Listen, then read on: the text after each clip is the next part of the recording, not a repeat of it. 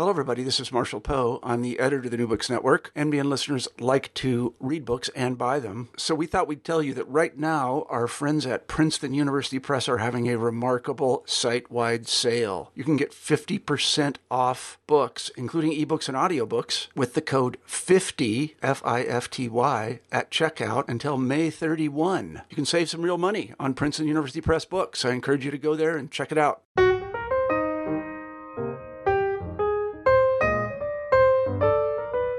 Hello, everyone, and welcome back to New Books and Biography. I'm Mark Klobus, your host for the channel. Today I'm talking with Duane Roller.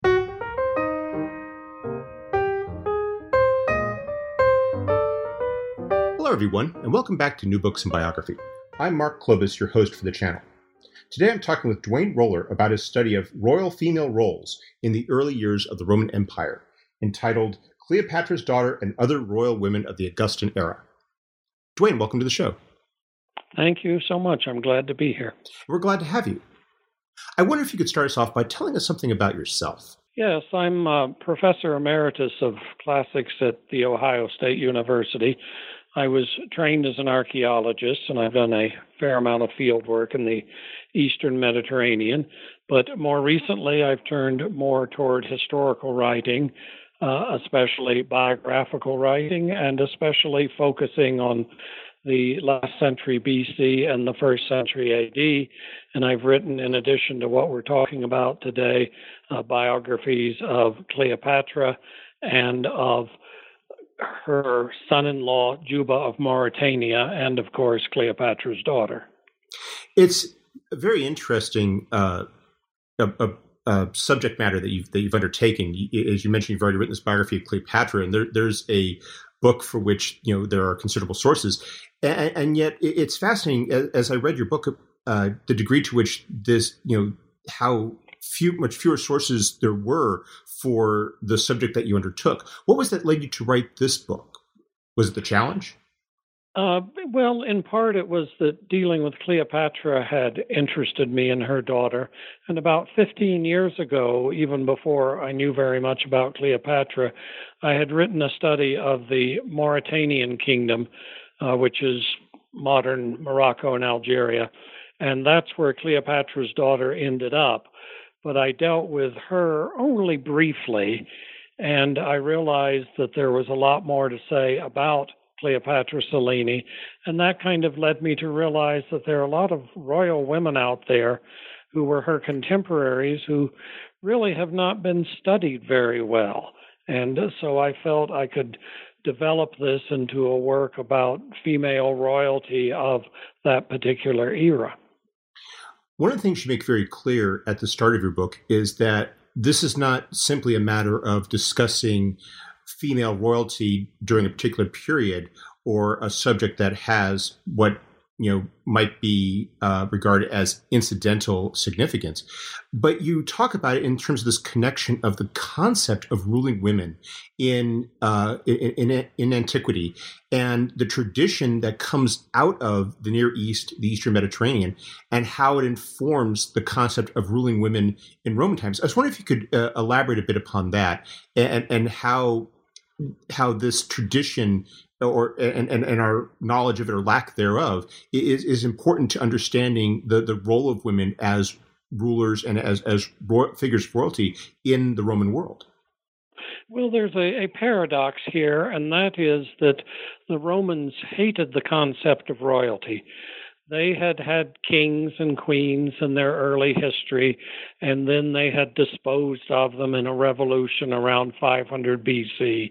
And the whole idea of royalty was anathema, and in fact, the very word rex for king was kind of an obscenity. But as things developed, the Roman system simply was not working in the first century BC. And when Augustus came to power, he realized that certain changes were necessary, and so he adopted models based on the Eastern Mediterranean, where ever since the time of Alexander the Great, royalty had had a great deal of prestige. But the whole point is that in Rome, at least, you dare not really call it royalty, and the Roman women that I discuss, people like Augustus's sister Octavia, Antonia, the daughter of Mark Antony, they are royalty in everything but name. But then when you go to the eastern part of the Mediterranean world, you still have this very strong tradition of kings and queens. So there's cross-fertilization between Rome and the eastern Mediterranean that creates a system where royalty is very important, but at least in the Roman part of the world, you don't speak of it as such. But as you explain, it's more than just this issue of the tradition of royalty. It's also this tradition of women in positions of real authority, and how that was the other aspect that was much more prevalent in the East than it was in Rome's own past. Yes, well, women have a certain power that men don't. They, of course, are the mother of the next generation. And there's the simple biological fact that you basically always know who the mother is, but you need not know who the father is. The father need not even be alive when the child is born. So when the heir or the next generation is born, the connection is with the mother. And this gives the mother a great deal of power. And so the ruling women, the wives of the kings, had power that the kings themselves did not have. In addition, the women could provide continuity because if the king were killed on battle or away on campaign or something like that, it was the queens who provided a great deal of continuity. And we can see this in several of the examples in my book where the kings disappear early on, but the queens go on and continue. So queens have a source of power that kings do not necessarily have. And that's the kind of thing that I tried to stress in what I was writing. I'd like to focus now on the first of the royal women that you address in your book, and that is Cleopatra Selene. I was wondering if you could tell us a bit about her and the unusual parentage that she had in terms of her standing in the Roman world. Yes, her parentage is very unusual because her mother, the famous Cleopatra, obviously sought her partners very well, and we know that she had liaisons with not only Mark Antony, but previously with Julius Caesar, who were the two most powerful men in Rome in their era. And so Cleopatra was very much positioning herself in terms of her children, and of course she assumed that her empire would continue after her, but positioning herself in terms of her children to have the greatest amount of power and authority possible, a joining of East and West, a joining of Rome and of the Eastern empires.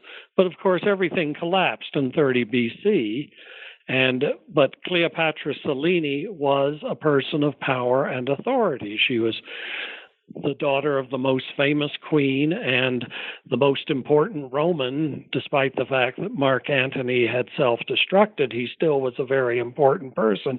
And so something had to be done with her. She just simply couldn't be eliminated. And that's why she ended up as Queen of Mauritania. I was fascinated by the fact that she was given that position of authority and did not suffer the fate of so many of the men that you describe in your book, who, because of their stature, who, because of their lineage, were threats and thus, as you oftentimes put it, suffered suspicious deaths or died mysteriously. Yes, well, males can be a little more threat than females in this kind of situation. And Cleopatra's son with Julius Caesar, Caesarion, for example, was a real threat to Augustus, and he was eliminated. But Cleopatra Selene was also the daughter of Mark Antony, and Antony still had a lot of power and authority in Rome, even though he had essentially been eliminated. And so you just couldn't get away with eliminating her. And it was very convenient that there was a place for her, this kingdom of Mauritania, way out in northwest Africa, where the Romans wanted a presence but didn't want direct rule, where they had an heir to the kingdom, Juba, And so you marry Cleopatra Selene off to Juba, and essentially they live happily ever after way off in northwest Africa. It was a very convenient solution that avoided offending the partisans of Antony back in Rome.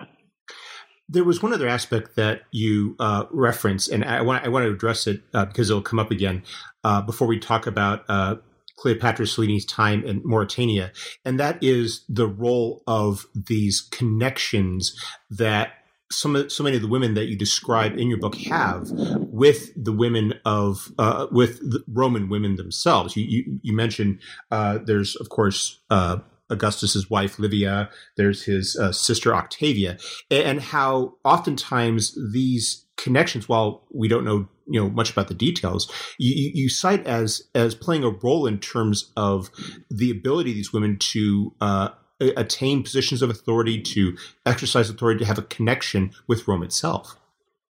Yes, certainly it was realized early on by the people in the East, the kings and queens of the East, that Roman women had a unique source of power. And so we have this situation that at the very end of her life, Cleopatra appeals to Augustus's wife and Augustus's sister. She knows that if there's any chance for her to be saved, it might come through the women. And that's probably the best example that we have of the authority of these women. And there's also the fact that Mark Antony kind of lurks as a presence through all of this situation because he's not only the father of Cleopatra Selene, he's the direct ancestor of 3 future Roman emperors. His grandson is the Emperor Claudius. So all these families are connected in ways we can't even imagine. And I have this little genealogical chart near the beginning of the book that places not only almost every queen that I talk about, but all of the Roman elite, and it shows all of the differing connections. It's kind of one big family. It's kind of like the European monarchies in the 19th century that were all related to Queen Victoria. How much authority did Cleopatra Selene have in Mauritania, and what do we know about her time there? Well, we have to speculate to some extent. One of the basic problems in writing the history of women in antiquity and probably in many other periods is that women are usually defined in terms of the men they're connected with, which means husband or sons. And so once Cleopatra Selene goes to Mauritania, the evidence, I wouldn't say it becomes sparse, but we have no direct historical account of what happened there. But we do have some very important indications that what she was trying to do was establish her mother's kingdom kind of in exile there. She named her son Ptolemy, which is a good tip-off that she's still thinking in terms of the long Ptolemaic line in Egypt that went all the way back to the first Ptolemy, the companion of Alexander. There's a great deal of Egyptian art in the capital of Mauritania.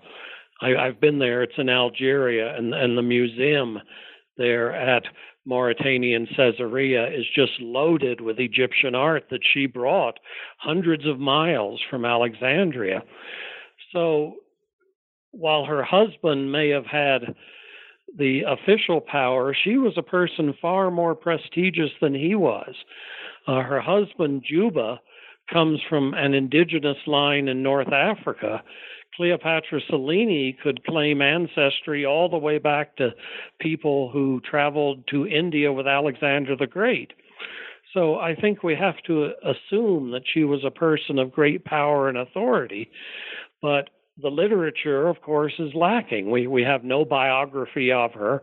We have no details of it. But I think the Egyptian art, her prestige and status, naming her son Ptolemy, all of that shows that we have this kind of government in exile, her mother's kingdom reestablished in Mauritania and Caesarea. I'd like to move now to the next figure you focus on, and if I mispronounce the name, please correct me. It's Glaphyra of Cappadocia? Yeah, Glaphyra. Glaphyra, excuse me. Would be better, yeah. She Go ahead. I was going to say that one of the things that comes across in your book is the fact that these women do not necessarily follow a particular model or style of ruling, and we have with Glaphyra some significant differences with the life of Cleopatra Selene that you describe. Yes, Glaphyra presumably does not come from quite the same background. As I said, Cleopatra Selene comes from a very prestigious background. Glaphyra is the daughter of a petty king, Archelaus of Cappadocia, that's south-central Turkey today. And his lineage only goes back 4 or 5 generations. He's kind of an example of the new royalty of the late Hellenistic period, where people of power and ability and money could become petty kings. But Archelaus, her father, ended up ruling a very large territory, and so his children would be important in their own right. And as far as we know, Glaphyra was his only child, which seems unusual, but we have no other evidence. So connections with other royalty in the area become exceedingly important. And she had 3 marriages, 2 to sons of Herod the Great, and 1 to Juba of Mauritania, of whom we've previously mentioned.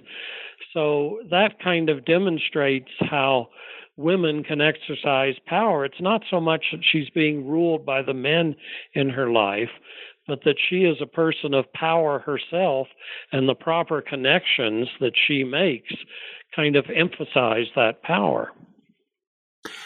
In what ways do we see, do we have examples of this power that she has outside the marriages? Did she leave any examples of it, or do we see any connections in terms of with the larger Roman Empire? Well, she's probably the most elusive of my major queens, and if we didn't have the information about her in Josephus, we would practically know nothing about her. We do know that she was honored by the Athenians.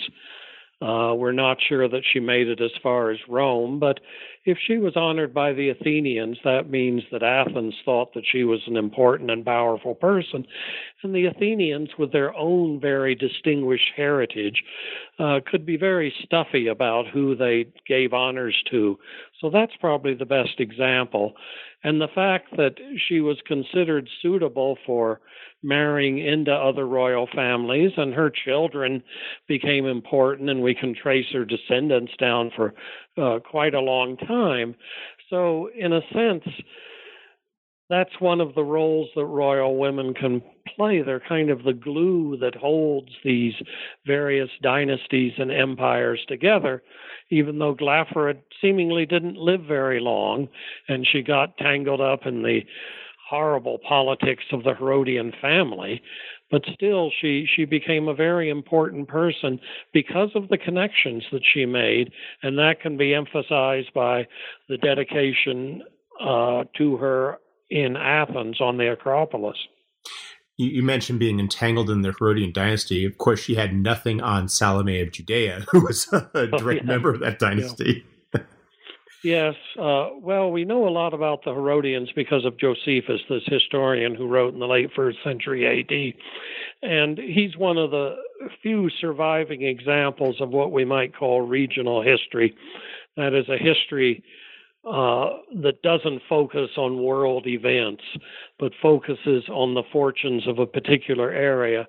And of course, the reason that Josephus survived when others did not is that he deals with a lot of biblical history, and in the tradition of the survival of ancient literature in early modern times, biblical stuff was considered important.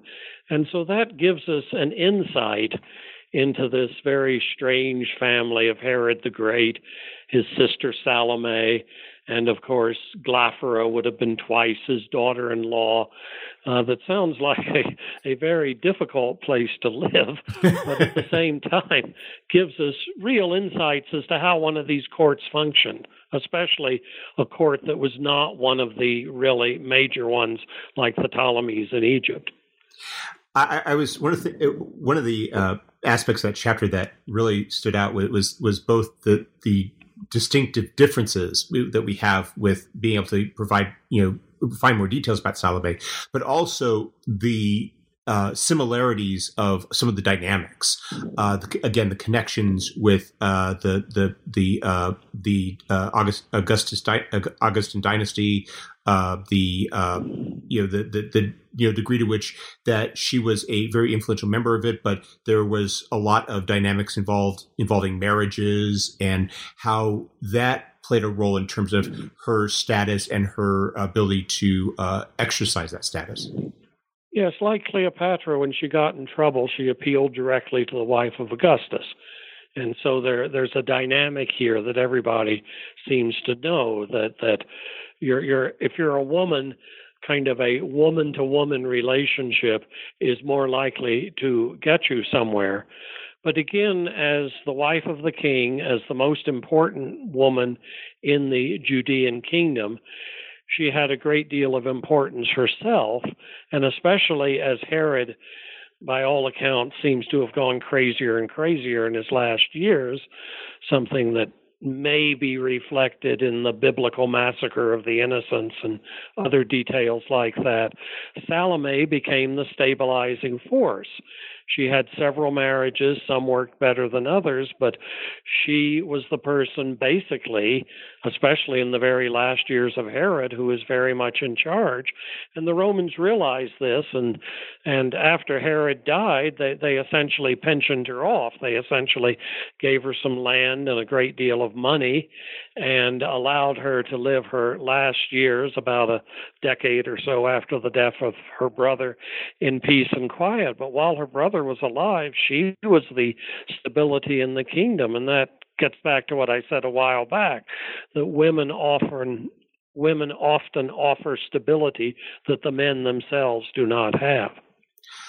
Another thing that comes across in that chapter was the limitations they faced, even as women of royal descent, which is in terms of the marriages. And this is something that is of course perfectly understandable for people familiar with royalty, but it also stands out the degree to which so many of these marriages, while we can't really penetrate the inner lives, nonetheless we get tease out the sense of which ones were marriages of convenience, which were relationships for which there might have been something there, and how even a person of Salome's standing, ultimately it was limited in terms of what, the choices that she had and what she could do in terms of following her heart.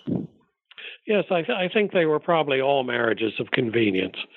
And I think the dynastic needs superseded any personal needs. That's something, in a sense, that's probably difficult to understand in our era.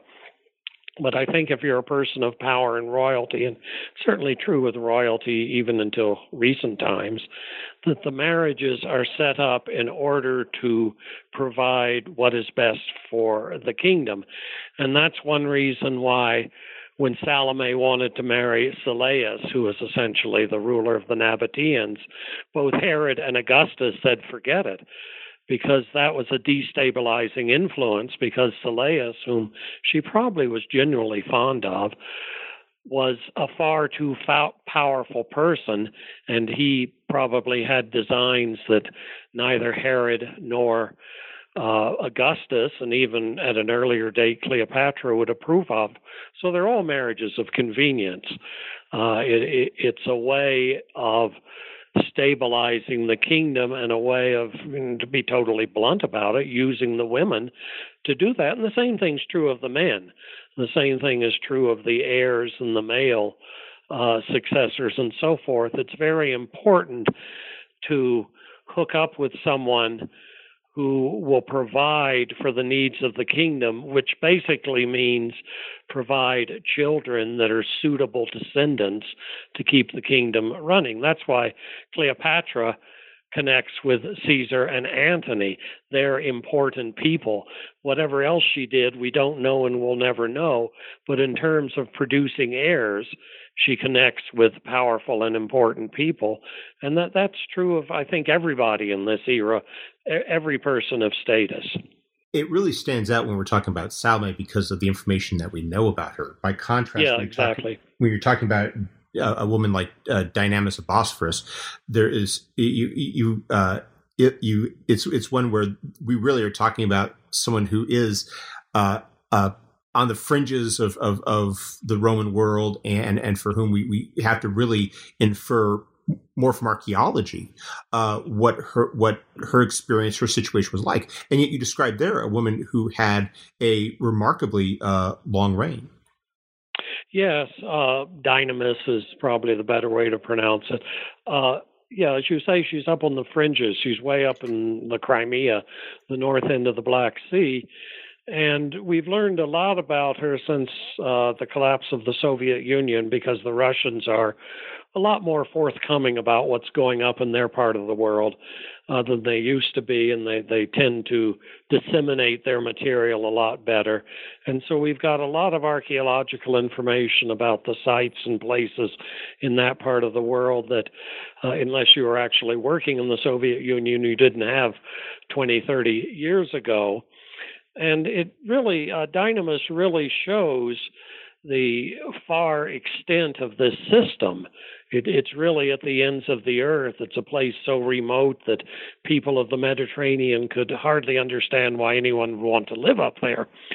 But at the same time, it's a place that was very important. It was an important grain supplier to the Mediterranean world. It was an important bulwark against the barbarian tribes of Central Asia. So having a presence there was important for the Romans, for the Mediterranean world. But it was like Mauritania, it was too far for the Romans to exercise direct rule. So a good, stable kingdom up there was very important. The problem with Dynamis is that the literary information is very confused and very contradictory, and we just kind of have to thread the best possible path in understanding why she ruled.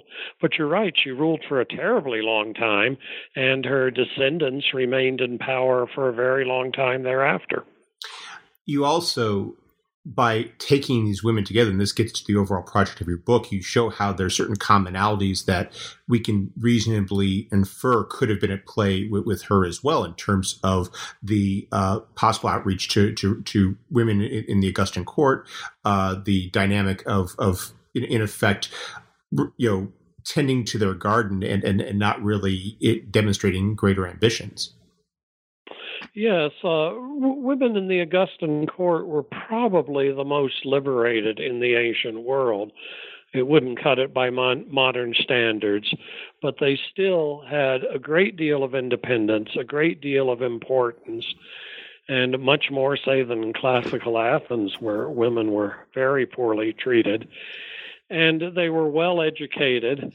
And as we've seen, they corresponded with people all over the empire, especially the queens of the East. But there were limits. And I have a note in the book about how Livia's son, the Emperor Tiberius, was always complaining that his mother was meddling far too much in things. And if you've seen I, Claudius, that kind of comes out there. But at the same time, women exercised a great deal of influence, and they, of course, could talk to their husbands. They could appear in public, and they could exercise an indirect political influence. They couldn't vote. They couldn't take part in legislation or policy decisions in any official way. But obviously, there was a great deal going on under the surface. And even before the period I'm talking about, we have a long history of very dynamic and important Roman women. I talk about Cornelia in my book, but there are others: Servilia, the mother of Marcus Brutus, Calpurnia, the wife of Julius Caesar, women who have very prominent profiles and were very much involved in the functioning of the Roman state, but it was all unofficial. That point that you make about connections and the influence, I think, is also plays out in another respect with regard to the record. And we've already talked a bit about this with Salome and Josephus, but it also plays out with another person that you have in your book, which is Pythodorus of Pontus, and how we know more about her, even though she was as far off as Dynamis, because of her connection with the geographer, with the writer Strabo. Yes, we're very lucky to have a person who seemingly was at her court and seemingly was that she was kind of his patron. We don't know what the exact relationship was. But again, this is the nature of classical studies. There's so much that we don't have, and then suddenly we get a little glimpse of something that gives us so much more evidence. And so with Pythodorus, we have this person who seemingly comes from a family that was connected with her family, because she too did not come from a royal background. And again, it's another example of this upward mobility of the era. Her father was of service to the Romans, had a lot of money, very important. And so these people get inserted into the royalty of the period, especially after the Roman Civil War, when there's a need for such people. And so Strabo, who comes from the territory that she ends up in, has a long career in Rome and Egypt and elsewhere, and then goes back to Pontus, which is north-central Turkey on the Black Sea, retires there and writes. And obviously there's something going on between him and the queen, that there's some kind of patronage or support or something like that. So he gives us a lot of little details about how she ruled and how what her self-image was that we simply do not have for a lot of these other women. That's the kind of thing we do not have for Cleopatra Selene in Mauritania. So what more do we know then about Pythodorus in terms of how she ruled, how she exercised power as ruler and a woman? Well, we know, for example, exactly the territories that she ruled. We know about the personal connections that she made. We know, obviously, she was a patron of the arts and culture. I mean, so was Cleopatra Selene, but we know that detail with Strabo, and we can kind of construct a biography of her. At least down until her last years. We don't quite know when she died, but we can find little points in her life that go all the way along. In the case of Cleopatra Selene, we know practically nothing in terms of personal details between the time she went to Mauritania, which was probably in 25 BC, and her death 20 years later. We just have this physical evidence of the Egyptian art and so on, and the physical evidence of her son Ptolemy. We have nothing about the details of rule, the details of territories. Pythodorus strangely becomes a much more rounded figure than Cleopatra Selene. But of course, Cleopatra Selene, because of her ancestry, becomes kind of more interesting. I mean, here's the daughter of Mark Antony and Cleopatra. Of course, that makes her interesting. But Pythodorus comes from an obscure family of her region, but still we know more about her.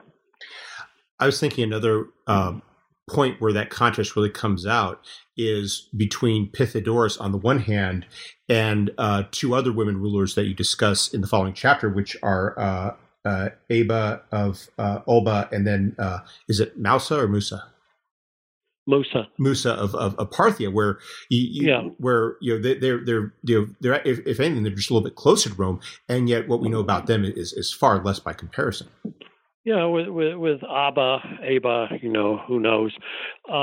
It's simply one sentence in Strabo that's very, very revealing, because she obviously had some kind of client relationship with both Antony and Cleopatra, and not Antony and Cleopatra as a couple, but Antony as the representative of Rome, Cleopatra as queen of Egypt. And she was this priestess queen, which gives us an insight into her own power. There are a lot of these temple states in Asia Minor, and most of them are ruled by men, but here's someone who's going to be a priestess queen. We don't even have the word for that in Greek. We can construct it, but we don't have it documented. That's how rare this title is. and a person who obviously we just get this glimpse, like a window opening for a minute, about things going on, that there's much more going on than we can ever imagine, that a woman could become so powerful. And then she vanishes from the scene. She may have overstepped her authority. She may have died naturally. Who knows? In the case of Musa, we go back to Josephus again, who provides so many different details in this strange little tale of an Italian slave girl who ended up being queen of Parthia, but again seems to have gone down a very strange path of having incest with her son to manipulate the rule of Parthia. It's a strange, almost novelistic tale. Not all of it may be true, some of it may be slander, but with both these women, Abba and Musa, it gives us an insight. As I said, there's a lot going on out there we don't know, and because of the tendency to write less about women, because history tends to be male-dominated, written by men about men, these two women give us a little glimpse of what we'll never know about the true dynamics of the era and place. And they're important in another respect, as you go on to explain, because while they may be at best some of them may be at best hazy figures for us, for their contemporaries, their contemporary world, they might have been much better known and almost certainly served as models or precedents for concepts of women, of royal women in positions of authority. I was wondering if you could explain a bit how that dynamic worked. I mean, these women in the context of the Roman world. You've already talked a little bit about the relationships. I was wondering if you could perhaps elaborate a bit more about how Romans were connecting that with this emerging concept of imperial women in authority. Well, it's not only imperial women, I think it's generally, but as I said, the Romans had this paradoxical situation. They destroyed Cleopatra, but they were very much influenced by her. And she became kind of the symbol of a powerful woman. And as long as she wasn't a threat to Rome, excuse me, that was okay. But we have things like in Rome of the era of Cleopatra, we have sculpture that indicates that her hairstyle was imitated, that Egyptian jewelry and Egyptian other material arts were imitated in Rome. So I think for all aristocratic women, not just those right at the top, Cleopatra was a powerful force who created a kind of lifestyle, if you will, but then she becomes a threat to Rome and has to be destroyed. And I expect that's true of these other women too, the Pythodorus and Salome and so on. They probably were role models for people in the world that they influenced, but that just gets so far from anything we have evidence for that we can just speculate about the possibility and not really provide any details. But one of the things you do in your book is you show the pathways in which it could have happened, the degree to which they're having those the contact. As you point out, Cleopatra the seventh is in Rome. So these are women who are very. You could see how it could happen and how such connections and information was possible. Yes, there was personal contact. We know Cleopatra was in Rome more than once. She was there when Julius Caesar died. She was there trying to assert her own power.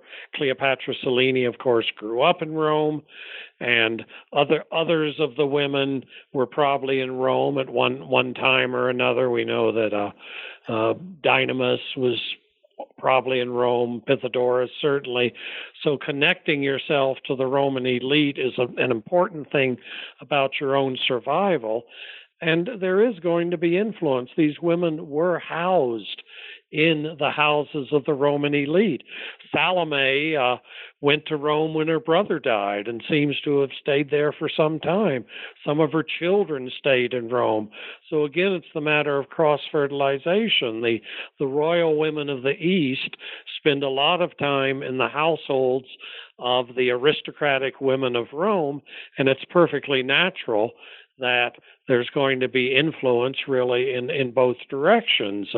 It's politically correct for the royal women to be as Roman as they can be, and it's politically correct in a very discreet way for the Roman aristocratic women to adopt some of the trappings of royalty in their own lives. Well, we've taken up a lot of your time, but before we go, could you tell us what you're working on now? Yes, I'm working on a biography of the Pontic kingdom before Pythodorus, and that's the famous Mithridatic dynasty, which is mentioned a number of times in my book, that after the time of Alexander the Great, the north-central part of Anatolia, or of Turkey, Asia Minor, became a localized kingdom under several kings, all of whom were named Mithridates, and the most famous was the last one. And of course, he was the grandfather of Dynamis, so he is an indirect character in Cleopatra's Daughter. And he was a famous personality, and he entered popular culture. Even today, there are operas and literary treatments of Mithridates. Mozart has a Mithridate Re de Ponto, one of his early operas. So he's an important cultural figure. So this kind of, even though it's not intended like that, will take the ancestry of some of my queens in a different direction, but once again back to the time of Alexander the Great. Well, it sounds like a very worthy project. Yeah, well, it's fun to do. Well, Duane Roller, thank you very much for taking some time out of your schedule to speak with us. I hope you have a wonderful day. My pleasure. Thank you so much.